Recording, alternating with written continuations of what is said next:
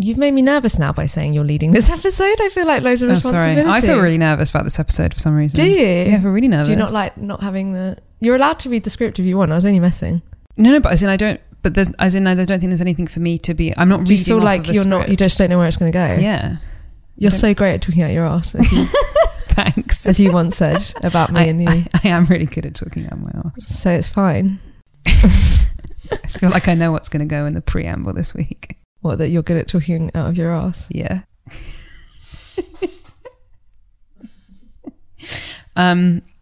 Let's do this. I need you to diagnose me.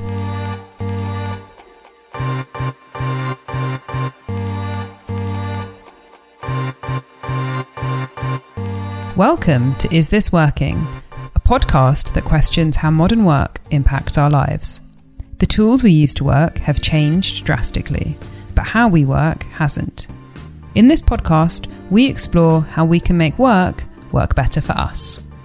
We're your hosts, me, Anna Kodrarado. And me, Tiffany Philippou. This show isn't about the future of work. This is about what's happening in work right now.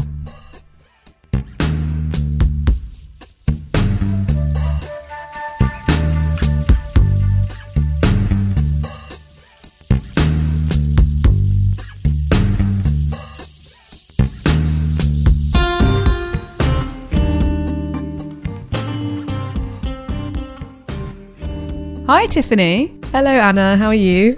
I'm great. How's your week been? Good. I've been enjoying your 5x5 pitch challenge. Thank you very much. Yeah, I've been running a challenge in my newsletter to help people improve their pitching practice. And Tiffany, you've actually been doing the challenge. I have, and I filed one of the commissions I got off the back of it this week. So that's very exciting. And I also enjoyed, in that rare moments I've not been pitching, listening to you on #Authentic this week. Oh yeah, that was really that was so. I did, yeah. I mean, I kind of cheated on you, went on another podcast, but with your blessing, so it was all fine. You didn't ask me first. I'm sorry. Oops. I mean, I am. It's cool, man. You. So yeah, I went on Sarah Tasker's #Authentic podcast, which I'm sure that anyone who listens to this podcast, if they don't already listen to Sarah's podcast, would really enjoy it, because it's for anyone who has interests in creative entrepreneurship and different ways of working and all of that kind of stuff. So I was on the show to talk about freelancing, and I talked a lot about my newsletter and talked a lot about payment issues for freelancers. And yeah, had a really good chat with Sarah. Wonderful. Well, I enjoyed listening to it. Also, in other podcast news, another podcast that we're both really big fans of, Creative Rebels, has just launched its second series.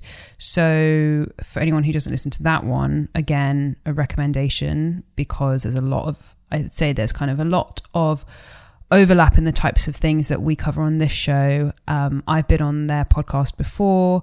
And yeah, go and listen to Creative Rebels. Both #Authentic and Creative Rebels are in all the places that podcasts exist. So wherever you're listening to this, you can listen to those. Great. Maybe just go and do that and we won't. and that's it. Bye. Sorry. The producer does not find that funny. All right. Let's get on with the show.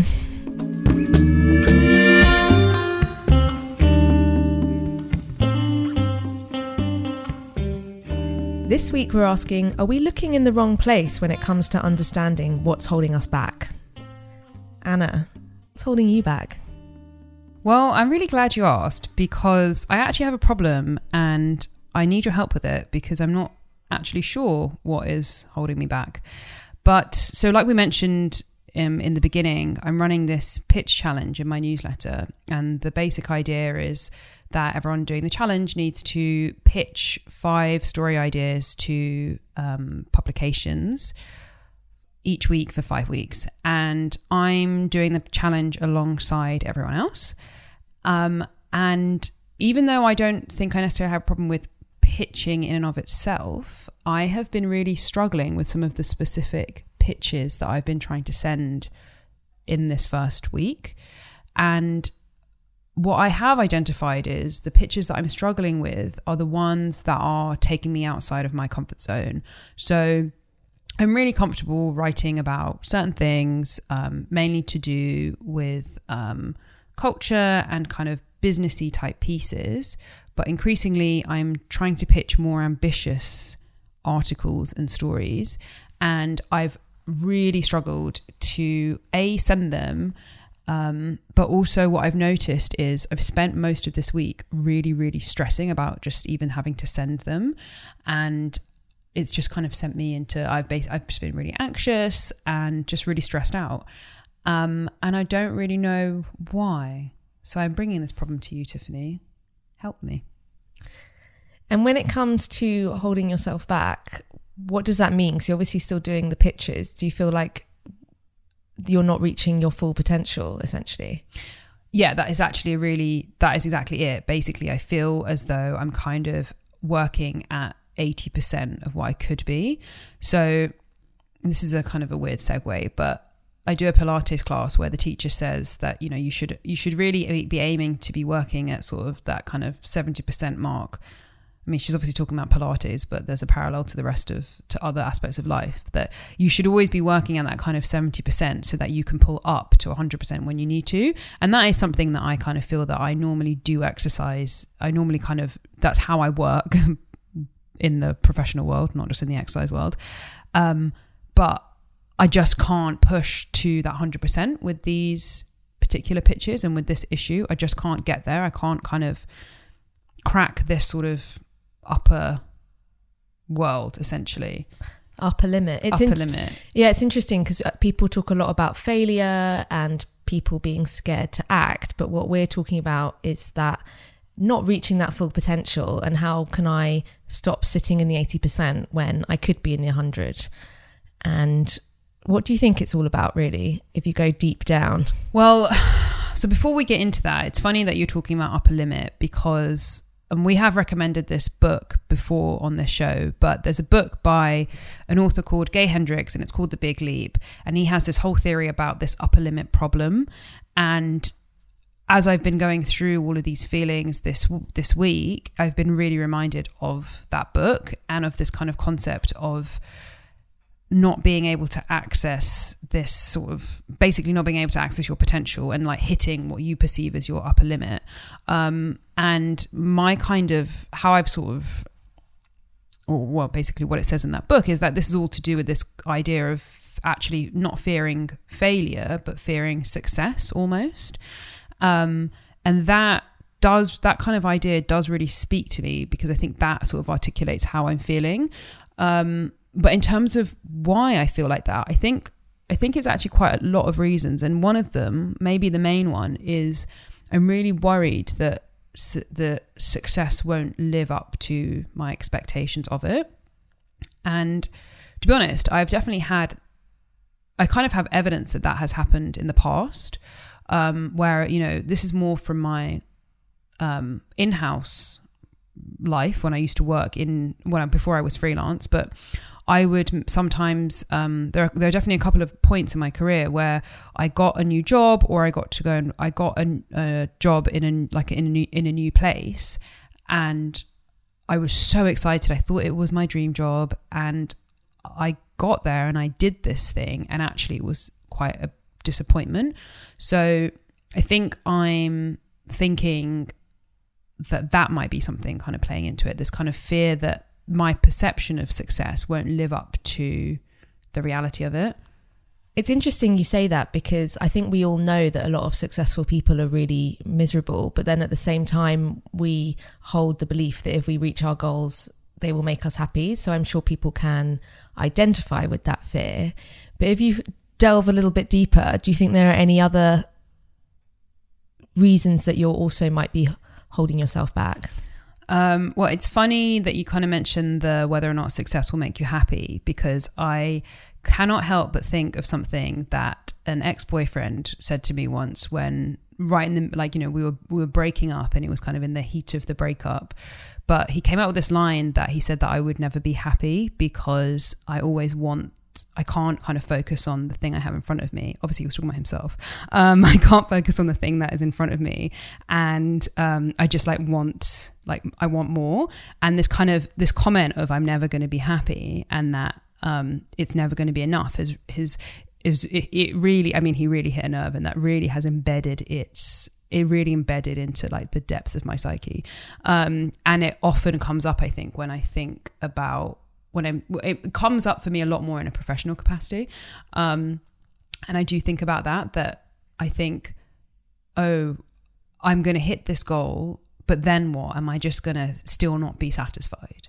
So that's, I mean, yeah, that's going kind of quite deep. But then also we might as well just keep going, vulnerability overload here. The other thing I do, also something that I do in my life in general, is I just kind of catastrophize everything. So I'm one of those people who just always thinks, I always go to the worst possible scenario immediately. And I have this kind of broken thinking that if something good happens, something bad has to happen as well. So I think somewhere in my mind, I tell myself that, oh, if I achieve this really big goal, something bad has got to happen, because I kind of have I sort of see in my mind that happiness is finite and it's like a jar. And if you kind of put more water in it, it will spill out over the top. And that's maybe not such a great metaphor, but basically that there's a limit to how much happiness and how much success one person can have, or at least that's how I think about it. And so I'm convinced that if one good thing happens, something bad has to happen as well to kind of counterbalance that. So yeah, Dr. Tiffany. Well, because I'm not actually a doctor, in that sort of Ainsley Harriott, here's something I prepared earlier, I actually called a real one. So I called Dr. Punit Shah from the Department of Psychology at the University of Bath. And I had a great chat where I said, I have a suspicion that my dear friend Anna has this problem. By the way, do you think that when you told him that and you said, oh, I'm calling about a friend, he actually thought you meant you? Quite possibly. I did, but in that vein though, I really identify with a lot of what you're saying, and I have my own sort of thoughts and analysis, but I thought it'd be good to take them to an expert, essentially. Yeah, please do let me know what the actual doctor said. Yes. So I will start with the points he made around the brain. So essentially he said that those fears that you listed, they're all connected and they're all grounded in a fear of uncertainty. I hate uncertainty.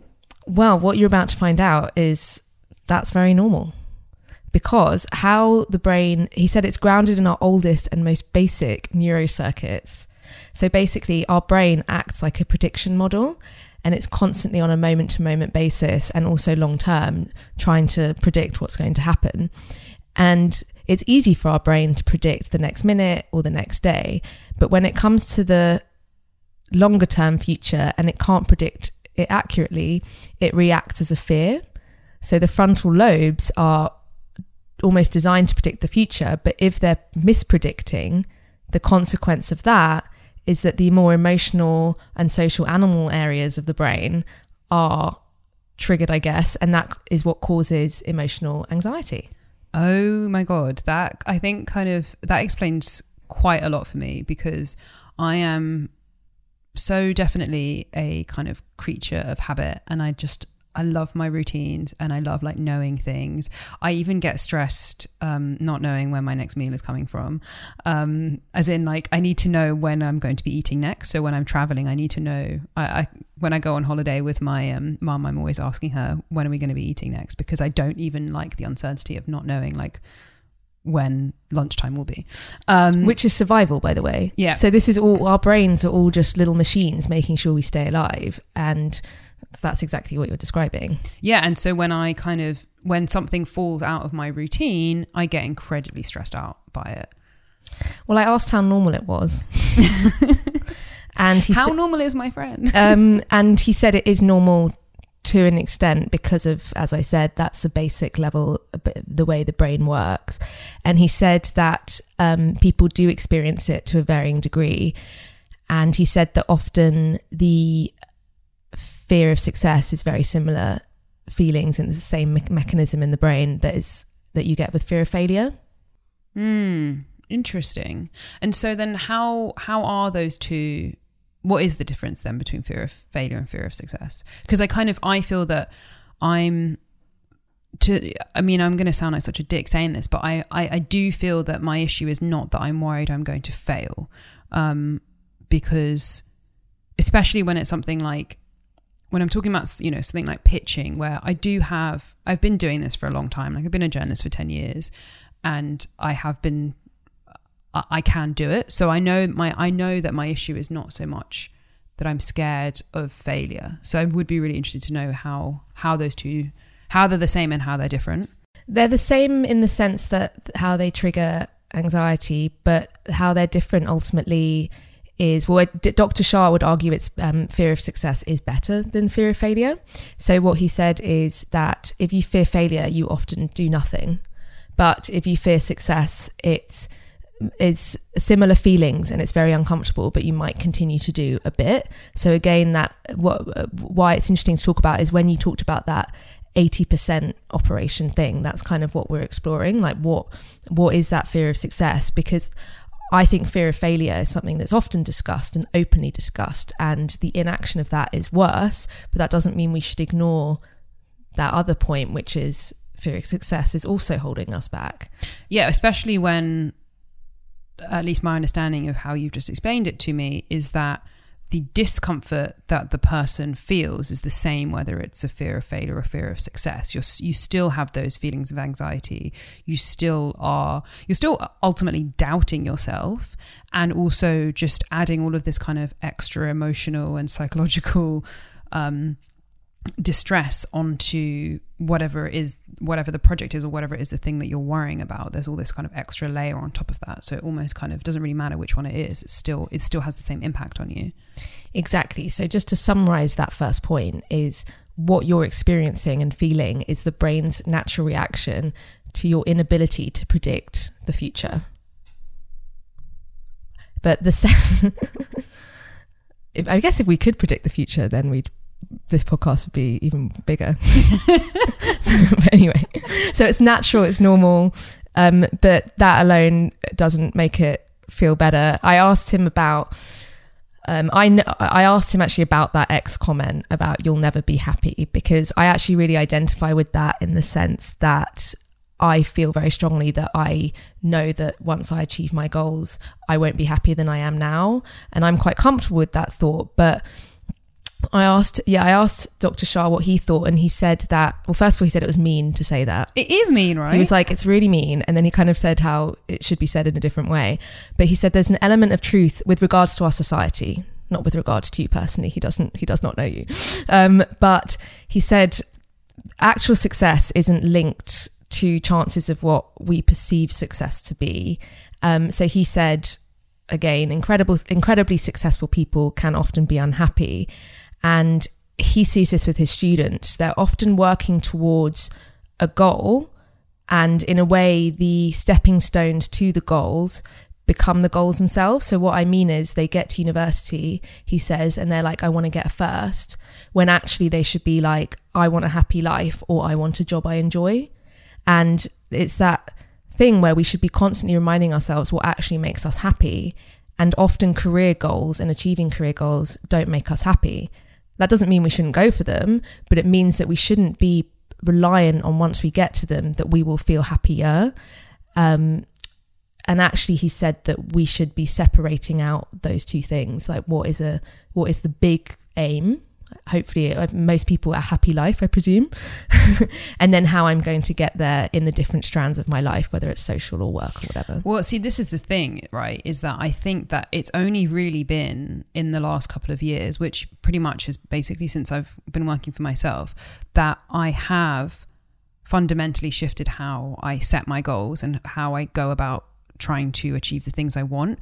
And I very much used to fall into the camp of, my goals were things like getting a good degree and getting a particular job, and they were very much kind of focused around what you just described. Whereas now, actually, and I didn't really didn't really think to this sounds so ridiculous, but I didn't really think to have a goal like have a happy life. Whereas now it's the complete other way around. Like now my fundamental goal is to work, to allow my work to suit my life, and to have a life where my work fulfills me, but also just enables me to live a good life.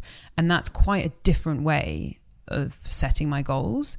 And also I've been focused a lot more on, I try so much more to focus on the actual kind of process of achieving something or achieving the goals. Of sort of, I think we may have spoke on this podcast before about the difference between an outcome goal and a process goal. So a process goal is something that you can control. So pitching 5 stories a week is a process goal. Getting published in a national magazine, in a national newspaper or a magazine, is an outcome goal, because you don't actually have control over the outcome.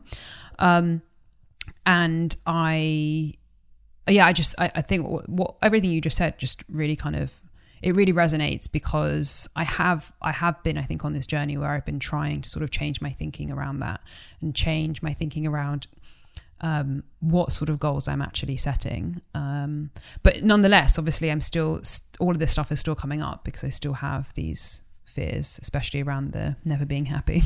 Well, I loved your process goal and outcome goal newsletter, and I certainly get fulfillment from process goals. So I actually asked Dr. Shah, is the pursuit and the striving towards a goal, does that make you feel happy? And he said, yes, that is very much where happiness can come from. Which leads me to my next question for you. When the ex said, you'll never be happy, and you fear that you'll achieve your goal and not be happy, the question I have to ask is, are you happy now? Oh yeah, really happy now.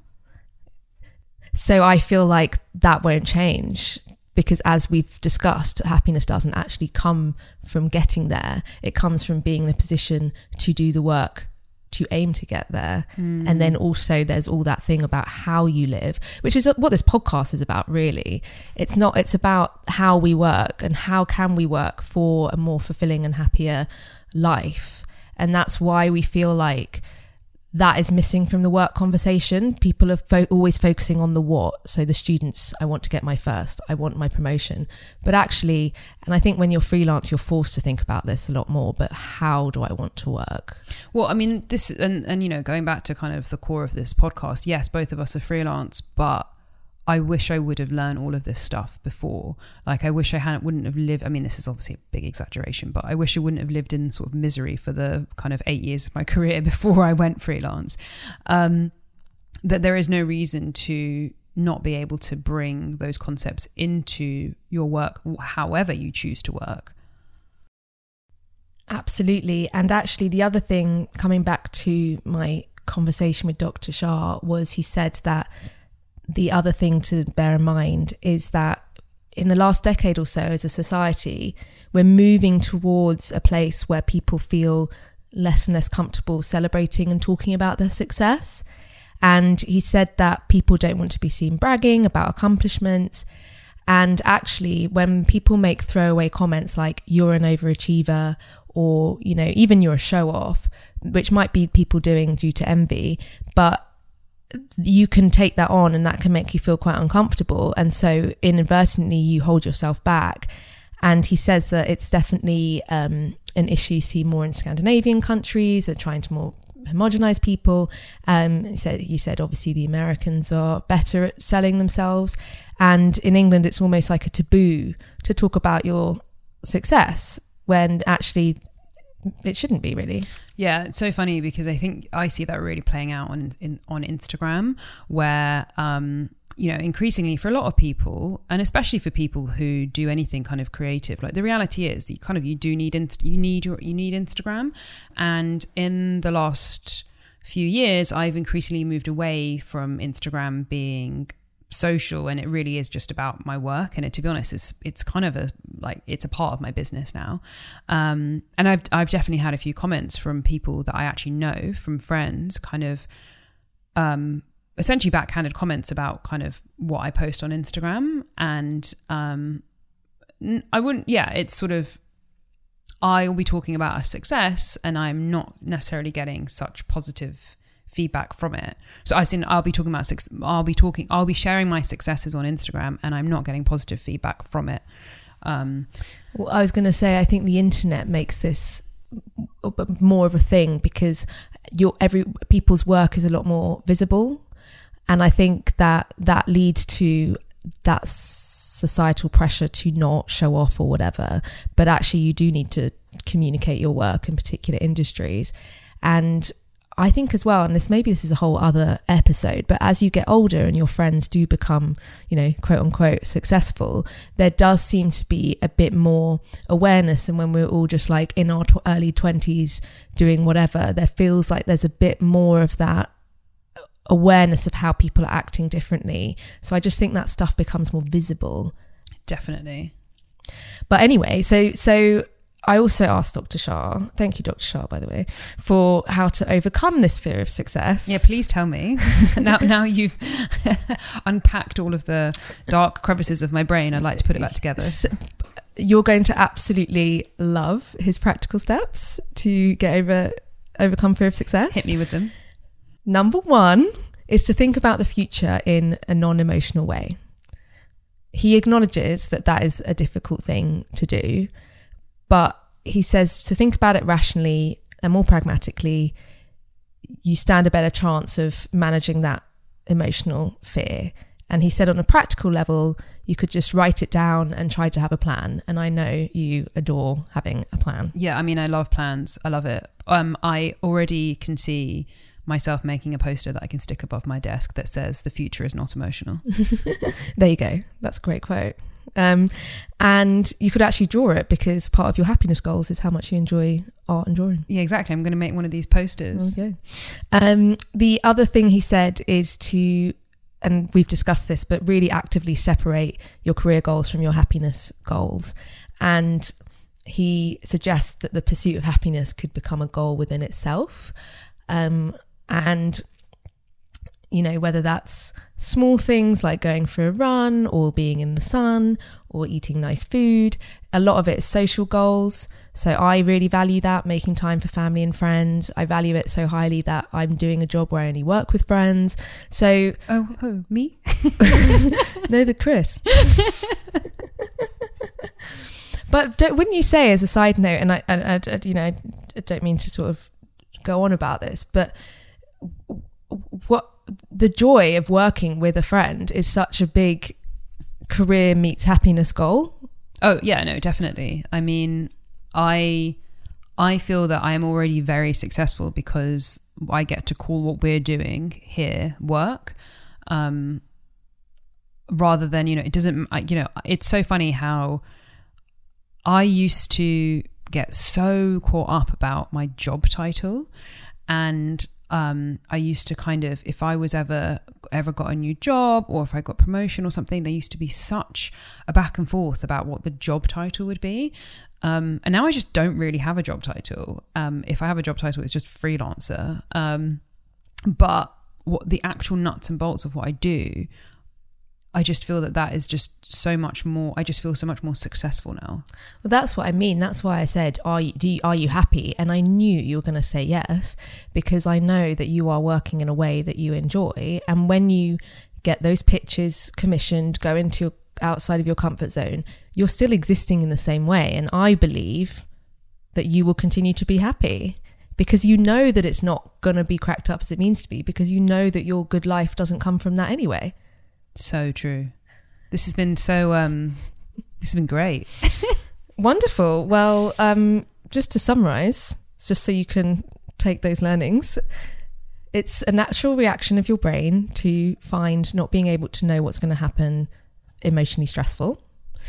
And second of all, happiness rarely comes from achieving career goals. Saying that doesn't mean we throw them out the window. A lot of happiness comes from striving towards those career goals. And a lot of happiness and fulfillment, I believe, comes from getting to that 100%, which is why this episode exists, because we believe that's worth striving for. And we also acknowledging that there's a bit of a societal pressure to not overshout about your success. So in conclusion, go forth, Anna, hit your 100%, tell your brain to shh, and know that you're already very successful.